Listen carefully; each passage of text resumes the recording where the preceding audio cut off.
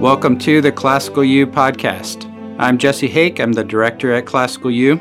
Classical U is a subsidiary of Classical Academic Press, a curriculum and monograph publishing company. At Classical U, we provide training for teachers and parents interested in learning more about classical education, how to deliver this method in your classrooms, in your homes. I mostly spend time talking with presenters and live learning event guests, and we look forward to sharing more with you as you tune in. Thank you.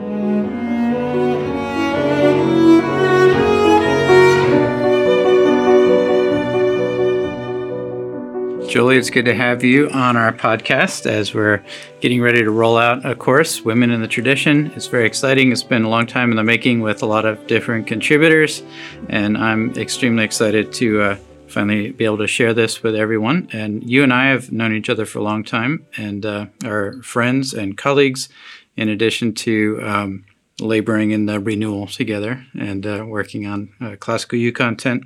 But you've been with CAP and as an author and a co-owner in the past and our vice president now, sales, marketing, and operations. Mm-hmm. And you've written two of our books, The Art of Argument, The Discovery of Deduction, bringing students in through informal logic and then formal logic.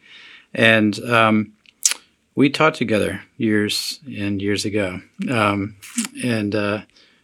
We're both hired by Chris initially as teachers. Mm-hmm. So a lot of our conversation, I know, will be about kind of being students and looking to the great masters and the canon and the nature of that. So it's great to talk to you in that role as teachers who we'll see what you have to say about it. But I think of teachers as really kind of model students in some ways. And I think you'd probably agree with that to some degree.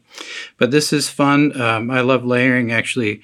I get to interview people from out of town, but I love when all the layers come together. And we're talking as colleagues, friends, and on the topic of this exciting course. So thank you for being here. And I'll open up. I got to hear a talk you gave this summer at SEL on this topic, and you've been speaking about it. I know you did a master's degree, and your final paper or thesis was on this topic as well. Mm-hmm. A master's with Eastern University's MAT program. The topic at SEL, you kind of expanded and added some new things, and I got to catch up as well in the pre-conference lecture that you gave there at SEL. And two phrases there jumped out at me as I was reading that. You said students should not aspire toward contributing to the canon, but instead should aspire toward furthering the reach of the canon. That we should really be thinking of our own work in this way and even holding that up to our students. How does that relate to this question of the canon and how we think about the canon and how it inspires us and our students? Wow, that's a big question right off the bat. Well, first of all, thank you for having me. It's a real pleasure to be here and to be talking with you. I'm very excited about this project, the Women in the Tradition course on Classical U. It has been a long time in coming, and but there have been so many wonderful contributors from all across the country who have written lectures, and I've certainly learned a lot through it, and certainly at that the MAT courses that I had taken through Eastern's program, that was a real eye-opener. It really did start to change the way that I was asking that question that you asked, and that is that we spend a lot of time, and at least I've been hearing a lot more recently. Is the canon closed? Mm-hmm. Is it static? Is it dynamic? Who should be included? When and under what circumstances?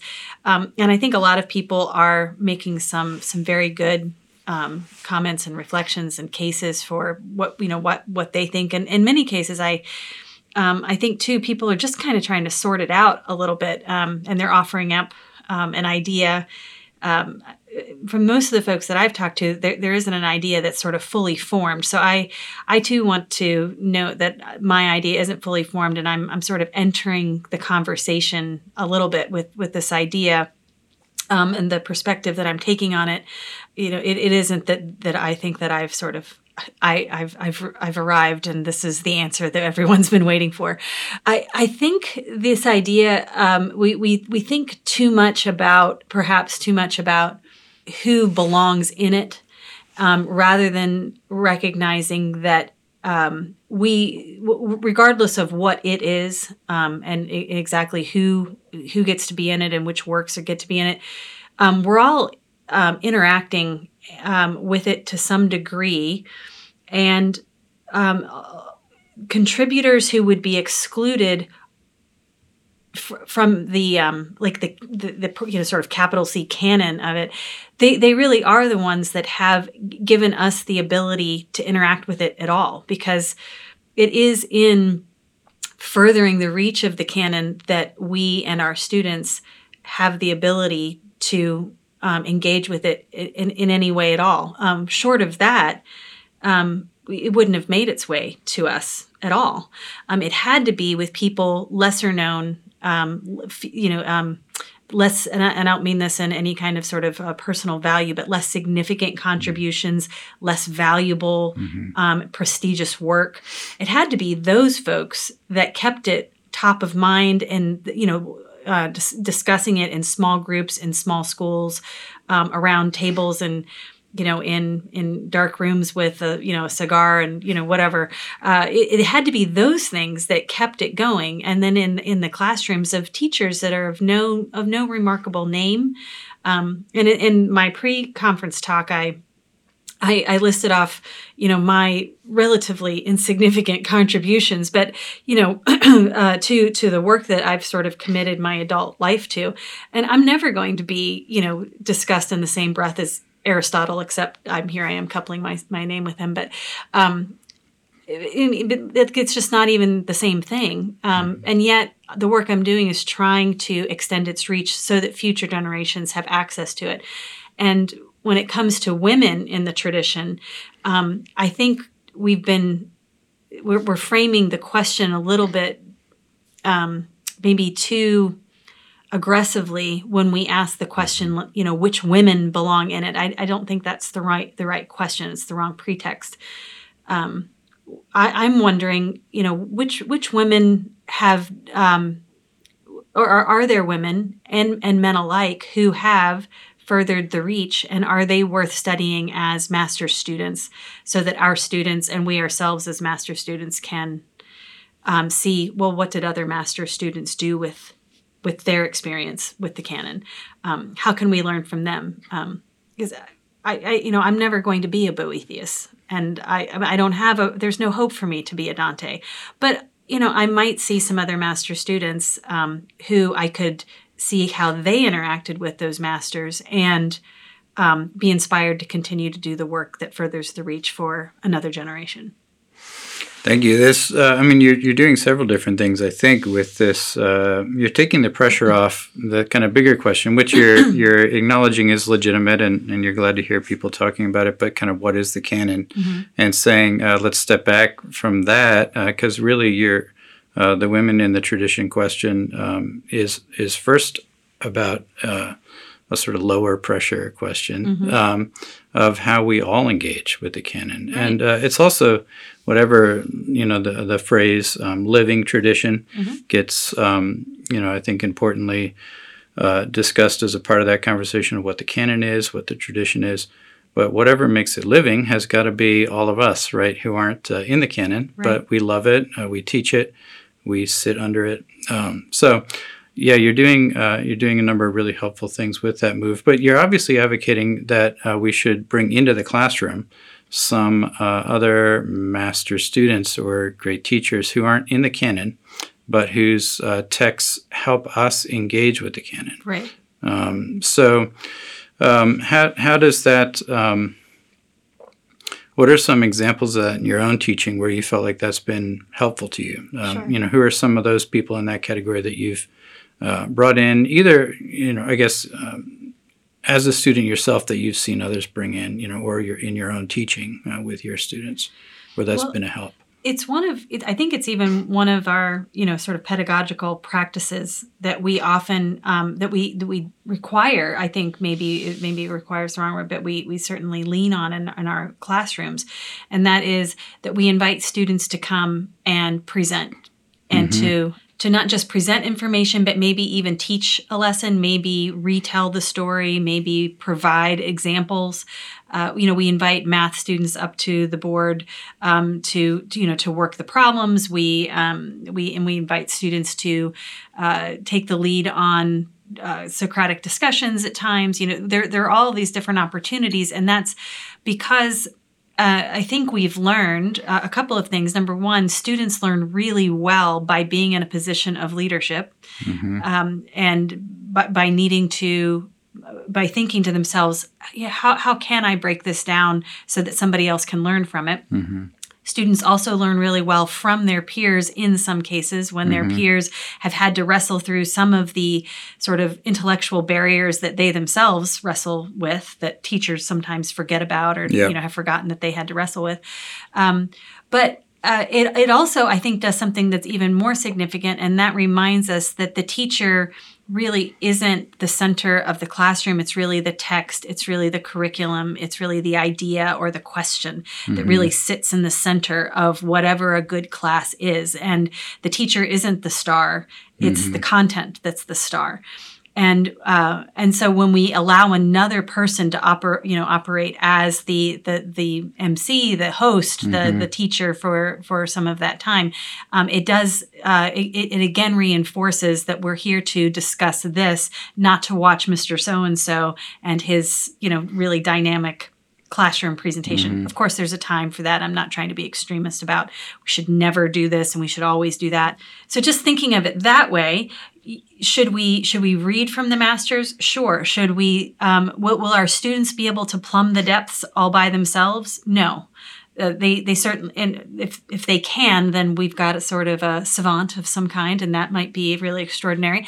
But what they might really benefit from is watching someone else and reading how someone else interacted with that master, because it then demonstrates for the student what questions did they ask, how did they respond, what was important to them, where did they go with it after they kind of interacted with it? Where did it take them? Those are things that a teacher could potentially do in the classroom, but how much? Why should we limit ourselves to just that one individual in the classroom when we have? I mean, when I think about the host of folks who have been interacting with Dante over the centuries, and the fact that other people have been writing about him and his work and interacting with it, there's something really incredible and sort of majestic about the idea that students would be able to see how it has resonated with others, and that might actually make it more real to them in some ways. For myself personally, I have been probably more often. I have been a student in every situation, and whether in every capacity that I've been in professionally. I've always been able to have a mentor, to have someone to whom I could look and watch and learn from. And that has been exceedingly helpful to be able to, connect with that individual and find out whether it was me as a student an actual student in a classroom, or even me as a teacher. I even had sort of sought out, mentors as an educator. But then even now in my professional, kind of other professional life, I have mentors in that capacity as well. It is sort of it's a skill and a practice to find those people in your life, regardless of what vocation you find yourself in. Is anybody going to be able to be, and I'll throw out some names which probably will be divisive in some ways, but a Steve Jobs or a Bill Gates or a, whoever, pick your favorite, most successful, if you will, person in any category of professional world. Are we going to be able to be that person? Well, probably not, but that's why there are so many business development books out there. That's why there are so many strategic growth and management books and seminars you can go to. And it's because these are people who are furthering the reach of those conversations as well, so that we can learn in our small little company of less than 30 people, how to run a business. We don't get to go to Apple and sit in on their meetings, but we can learn from others, as the reach of maybe some of their successes makes its way to us. So I think it's a practice. It's a practice of humility, which is really the undercurrent of the idea that I'm kind of tossing out there. I really do want us to think about this coming from a very humble perspective of what can I learn and from whom can I learn? And it might be that we learn some really great lessons from other students, not just masters. So it's both a move of humility, but it's also ennobling because it's realizing that we all have the capacity to participate in the tradition of Aristotle, who you referenced as an inspiration, and in your own work writing about logic, teaching logic. Sure. In a recent review in the Principia Journal of Classical Education, you wrote about a work that is one of the figures in our course, The Women in the Tradition, the vision of Christine de Pizan. Am I pronouncing that right? I think so. This, in your review, it sounds like an example of imitation, not just criticism. So she's responding, I think, in the highest way that you can respond, which is to imitate the masters as a way of responding to the masters. But you put her forward as an example of a figure that you wouldn't really get into the question of is she in the canon, not in the canon. Let's just acknowledge the easy point that she's clearly a great student of the masters. Where do you see her? What are some works that are required in the curriculum where her vision would be a great companion piece to read and study alongside? So Christine, the vision of Christine de Pizan, which is the book that I reviewed for Principia Journal, it is, and I note this right at the very top of that article. It is a dense work. She makes. I had to read it several times. And then there was a very helpful essay at the end of the book by Sheila McLeod, who I relied on to help me kind of make some very important connections. She's a scholar, and it was really excellent essay at the end of that book.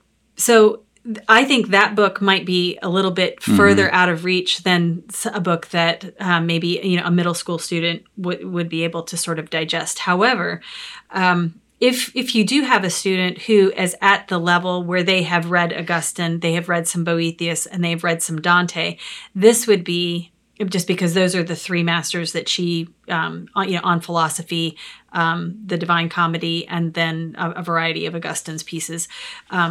But if you did have a student who had some exposure to some of those works, to watch this other student, Christine, do what Mortimer Adler talks about, which is syntopical reading, right? It's that fourth level. It's the sort of the most sophisticated kind of reading that you can do, where you're actually synthesizing on a variety of levels from a variety of resources on a variety of topics, and you're kind of bringing it all together.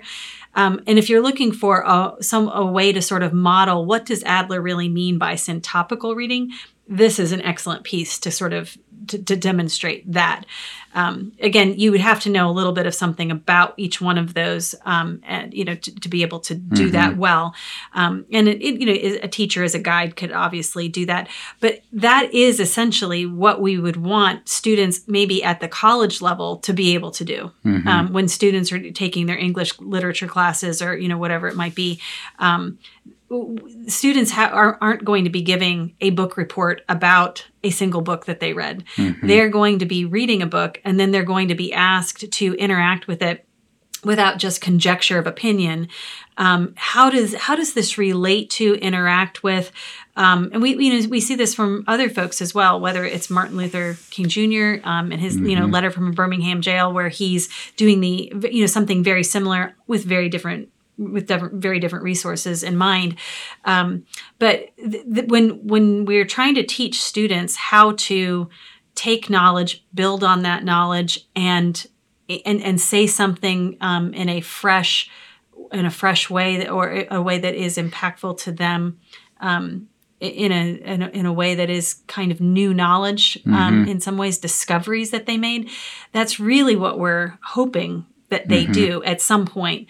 Now, fourth grader, like I said, isn't going to be able to do that, but a freshman in college should be able to do that kind of writing, or at least know that that's the goal. Yeah. Along with those masters, this would be a great companion, I think.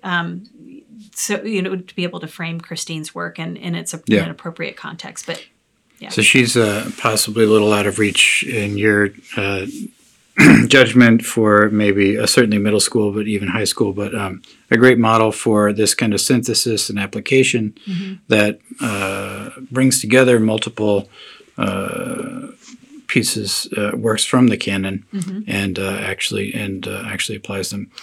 Martin Luther King's letter is application synthesis from a lot of great sources, and probably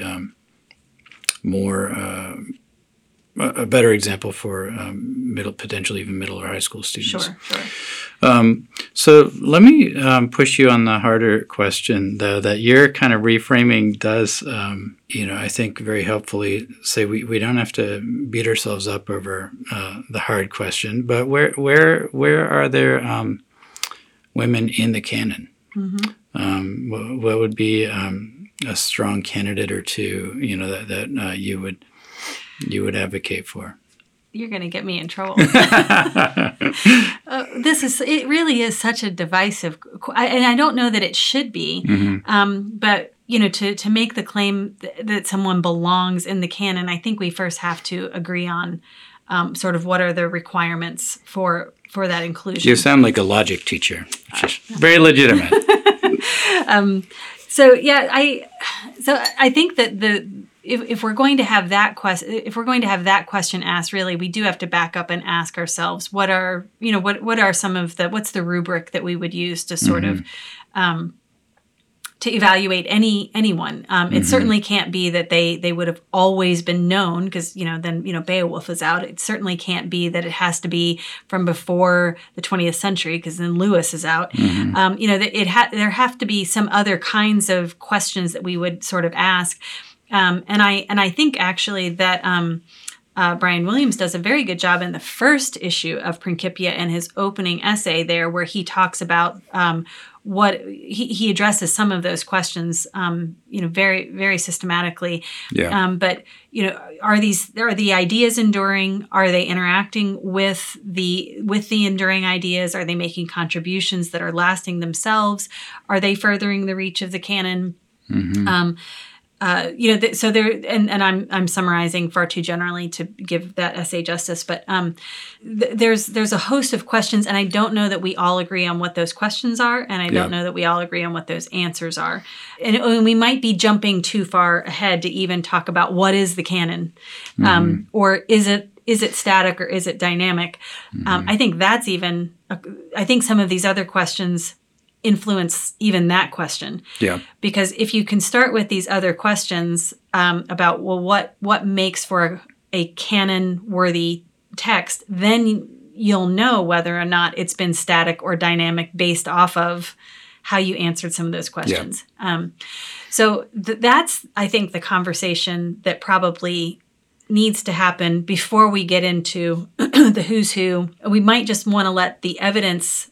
So this does go back to sort of logic and rhetoric. Yeah. The first canon of rhetoric is what we call invention or discovery, and it's named that way because it's supposed to deter the student from thinking, I'm coming in with my thesis already prepared. It's supposed to come in with questions and allow the thesis to fall out of the discovery process or the invention process. So to jump ahead to some of these other questions sort of already assumes a thesis in place. I think the canon is static. Well, okay, now that's a thesis. Then, of course, if that's what you believe, you're going to go find the evidence for making that belief stick or proving it to be true in some way. But if we back up from that and we ask other questions, then we can allow the evidence to sort of decide or demonstrate for us, well, based off of what we see, is it static or is it dynamic? Oh, well, I guess it looks like it might be a little bit more this way than that way. And that then answers the question based off of the evidence, if you will, and the study and the discussion without jumping too far to the thesis. So I didn't answer your question. No, but you, like a great teacher, set up the more important parameters that are part of the ongoing conversation. I mean, this is something that it's great to see classical educators, engaging seriously with and disagreeing about, which is also part of the tradition. That's right. It's friendship building. Yeah. So, we may women in the tradition is the kind of working title of our course, but this more basic way of framing it's almost like women in the tradition and engaged with the tradition. That you're kind of making it a bigger picture. Could I just note there too that the title that we chose for Women in the Tradition, that was the title of my thesis.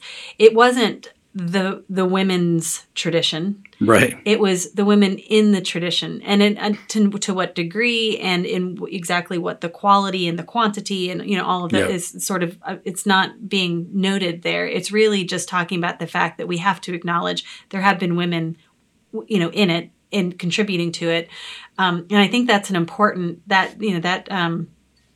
that preposition is an important one, and we need it's a small word, but it does convey a lot about what it is that we're trying to do with the course, and it's really to just identify that there are some women within it, and let's look and see who they are. Yeah, and certainly, I think you and I would agree, at any rate, that that it's important to recognize that it's not a completely obvious answer as to who all they might be. Right. There are some, and it's a good conversation who they might be and who would be adjacent. And sure. Yeah. That little preposition "in" also opens the door to the category when you're reading great literature and the great works in the canon. There's a lot of references to women that aren't historical figures, human beings. You reference in your review in Principia of the Vision of Christine de Pizan. Augustine was instructed by Bishop Ambrose. Boethius walked with Lady Philosophy. Dante was guided by the first poet Virgil, and then by the Lady Beatrice. So you have sort of teachers and they're great teachers. Out of the four examples that you give of great teachers, two of them, Lady Philosophy and Beatrice, are sort of mythic figures. Right. Obviously, once you start thinking about this, it's a big list. All the virtues are ladies. All of the muses are women. The 7 liberal arts are all depicted as great ladies, and you could go on and on. The inspiration of figures like Beatrice, who are kind of sometimes might have some historical connection, in the poet's life, but generally are really part of their kind of imaginary inspirational world. Why is it that? Do you have any thesis, any theories? Why it is that? Well, another favorite of mine before I even try to formulate the question is Lady Nature. C.S. Lewis has some really extreme language about how we've killed Lady Nature, who's our greatest teacher, generations back, kind of with Lewis is referencing, the Enlightenment and the Industrial Revolution, kind of this, our separation from the natural world more and more as we're kind of inside of automobiles and all of that stuff coming together. But certainly you could say a lot of kind of virtual people are very, very hard on Sure. virtual things in the classical world. Some of it, I think, gets a little hyperbolic and out of proportion, but we have a lot of agreement about some of those concerns. But this idea that we've killed some of our greatest teachers in these mythic figures, these great ladies, the virtues, the muses. I'm really kind of talking around two different questions, I think. But the first one I was starting to articulate is just why so many great mythic women conceived of as our sort of most exalted teachers. That's a really great question, sort of a profound question, and I'm not sure that I am the right person to give a final answer to it. But I don't think anyone. Yeah, I'm supposed to contribute in the course on this topic, and I don't think anyone should think they have the answer to a question like this. But well, you've taken the pressure off a little bit then. So I guess I would say my opinion on this is that I think some of the wisest among us throughout history have recognized that there is a symmetry to the ordered creation that has been made, that the male and female attributes, such as they've been considered historically throughout the ages, have been complements and harmonious with one another, such that it wouldn't be. I don't even know that that the world could have been thought of, exclusively in masculine terms anymore. That it can be thought of exclusively in feminine terms, and I've been. It's been a delight, as I should say. It's been a delight in my studies to see so many wise and pious men, many of them Christian men throughout the ages, who have aspired to the seat of knowledge, have aspired to wisdom, who have been seeking truth, and have recognized that there are these sort of feminine attributes, and that they have ascribed feminine mythic goddesses, if you will, or created beings to these ideas, and I do think that it's because they complement the virtuous man. And I've heard Chris often say, because as I have told you very recently, I don't speak Latin, so any derivatives that I've come by have come by in bits and snatches from working with Chris over the years. But the idea of virtue is the root there. The vir is really Latin for man, and it would be that a real man would have had these different pieces. These different attributes, characteristics, and qualities. And so I think it's really this aspiration that man is sort of incomplete without the partner that was offered to him, that was made for him, at the point of creation. And these virtues are the parts that sort of enable him to be a more harmonious, more fully created human being. So that's sort of my sense of why, and I think it has been in the study of that. So the women have always been present, regardless of whether or not their name is attached to the byline, and that's been sort of remarkable as I've gone through my studies and very humbly looked at this in asking the question of, where are the women? They're there all along. Yeah. They're writing with the men. They're inspiring the men. They are in conversation with those men, contemplating right alongside of them. And then it may have been a man who put pen to paper and that got carried through the centuries, but the very best of those writings was done with a host of conversations and dialogue with these great ladies. Yeah, it is. It really is fascinating. Like all of the muses, just how prominent it is when you start to think about it. And I mean, certainly at some level, the role, the reality of motherhood. Every one of us, men and women, right? All of us, our first sort of most fundamental teacher is a mother. And that's just kind of elemental reality in all of our lives. Sure. Circling back on, you made the point that this isn't the course where it's kind of inspired our conversation here isn't titled Women's Tradition, but there's a legitimacy in my opinion, since we're using opinion, I think helpfully and appropriately to point out that we're not making, speaking with some kind of ridiculous authority, but there's a legitimacy to seeking to find, our own connections and relationships to the canon and to the tradition from the various places and backgrounds, that we come from. And as men, boys in our classrooms, as Black, white, Hispanic, there's all these different contact points, and the tradition is absolutely expansive enough and a full and life-giving story that has all these contact points in it. I think Angel Parham uses the crossroads, language a lot, and there's many wonderful ways to do this. You've referenced a little bit. Where are the women? It's a legitimate question, and how do you speak to? I think it's legitimate, but it's even kind of regardless of the legitimacy. It's a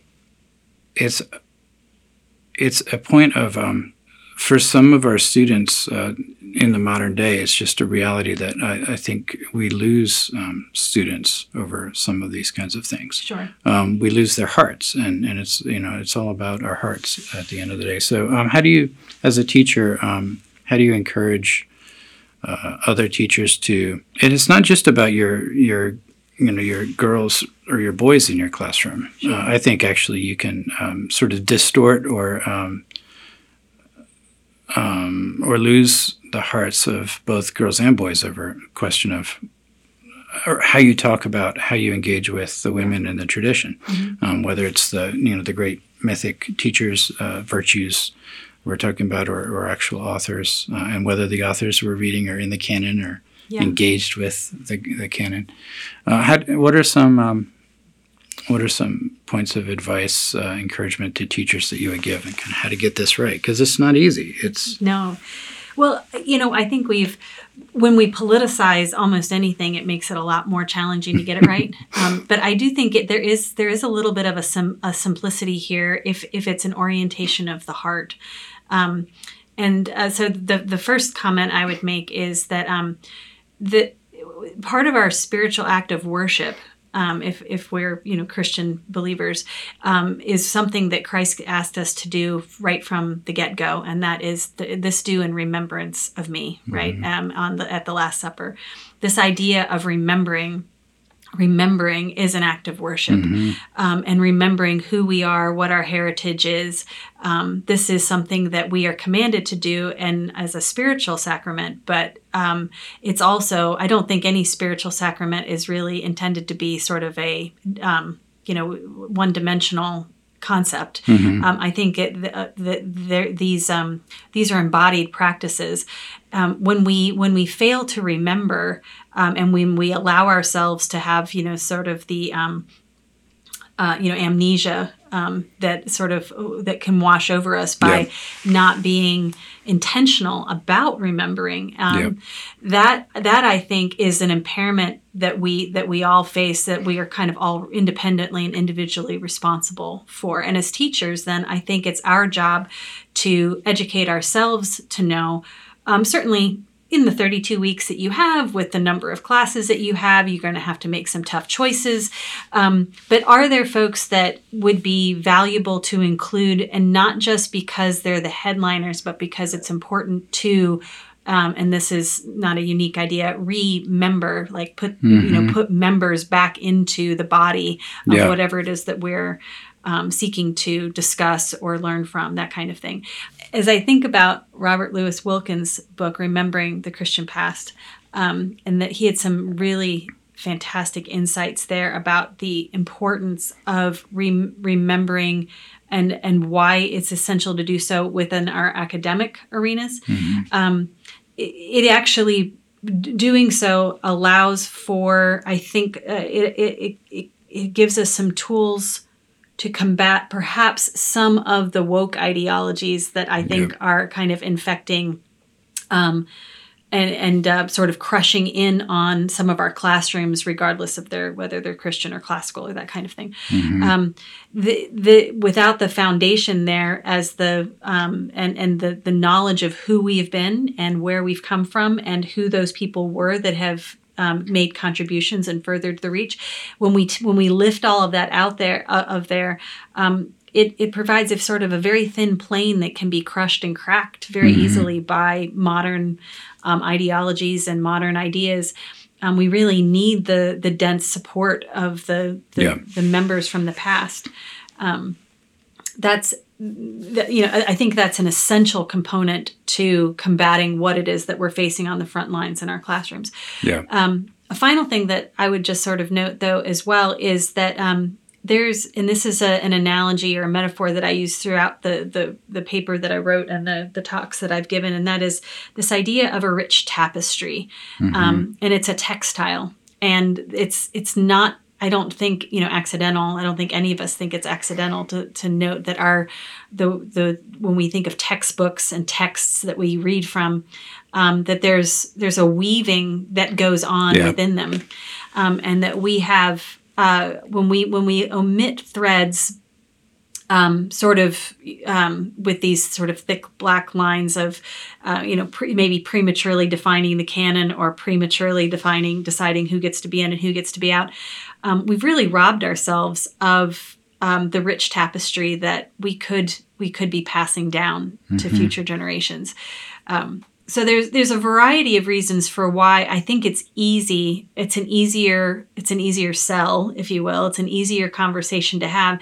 And I'm not talking about, you'll notice I haven't brought up anything that's really about preference or, equality or making sure that we're diverse enough or, any of those words that can so often require so much definition and packaging. I don't think that those are, altogether bad words. They can be used in different ways. We have to define them well.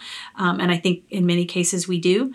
But it's really not about quotas and, that's the wrong framework for how to think about this. It's really about what is our spiritual act of worship? What are we losing academically when we gut our academic past?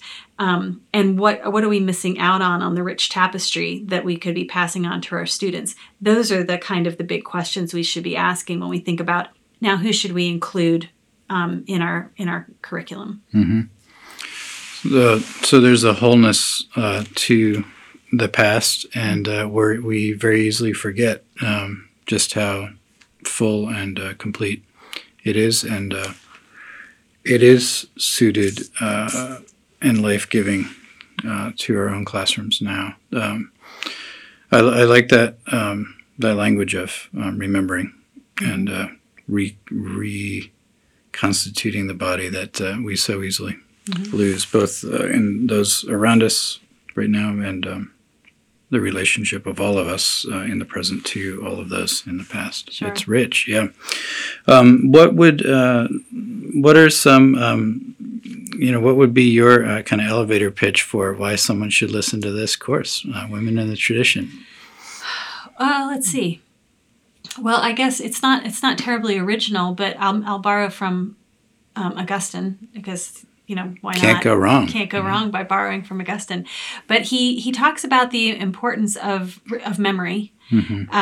And he phrases it in Confessions. I think it's in book 10, maybe it's in book 8, I can't recall, where he talks about these ideas being so far back and thrust beyond that it requires some other person or to help bring those things forth, and so that we can remember them. And that really is sort of a spiritual act of worship when it comes to sacramental ideas and that sort of thing, but it's also a very academic idea.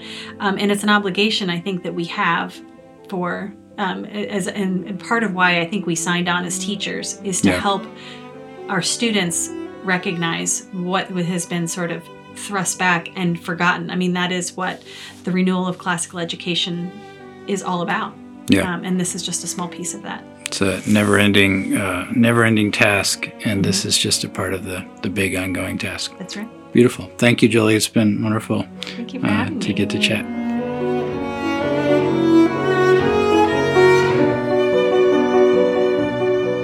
Thank you so much for listening to the Classical U podcast. Please do check out our website, classicalu.com, and our teacher magazine, Altum. We hope you've enjoyed these conversations with presenters and live learning event hosts with Classical U.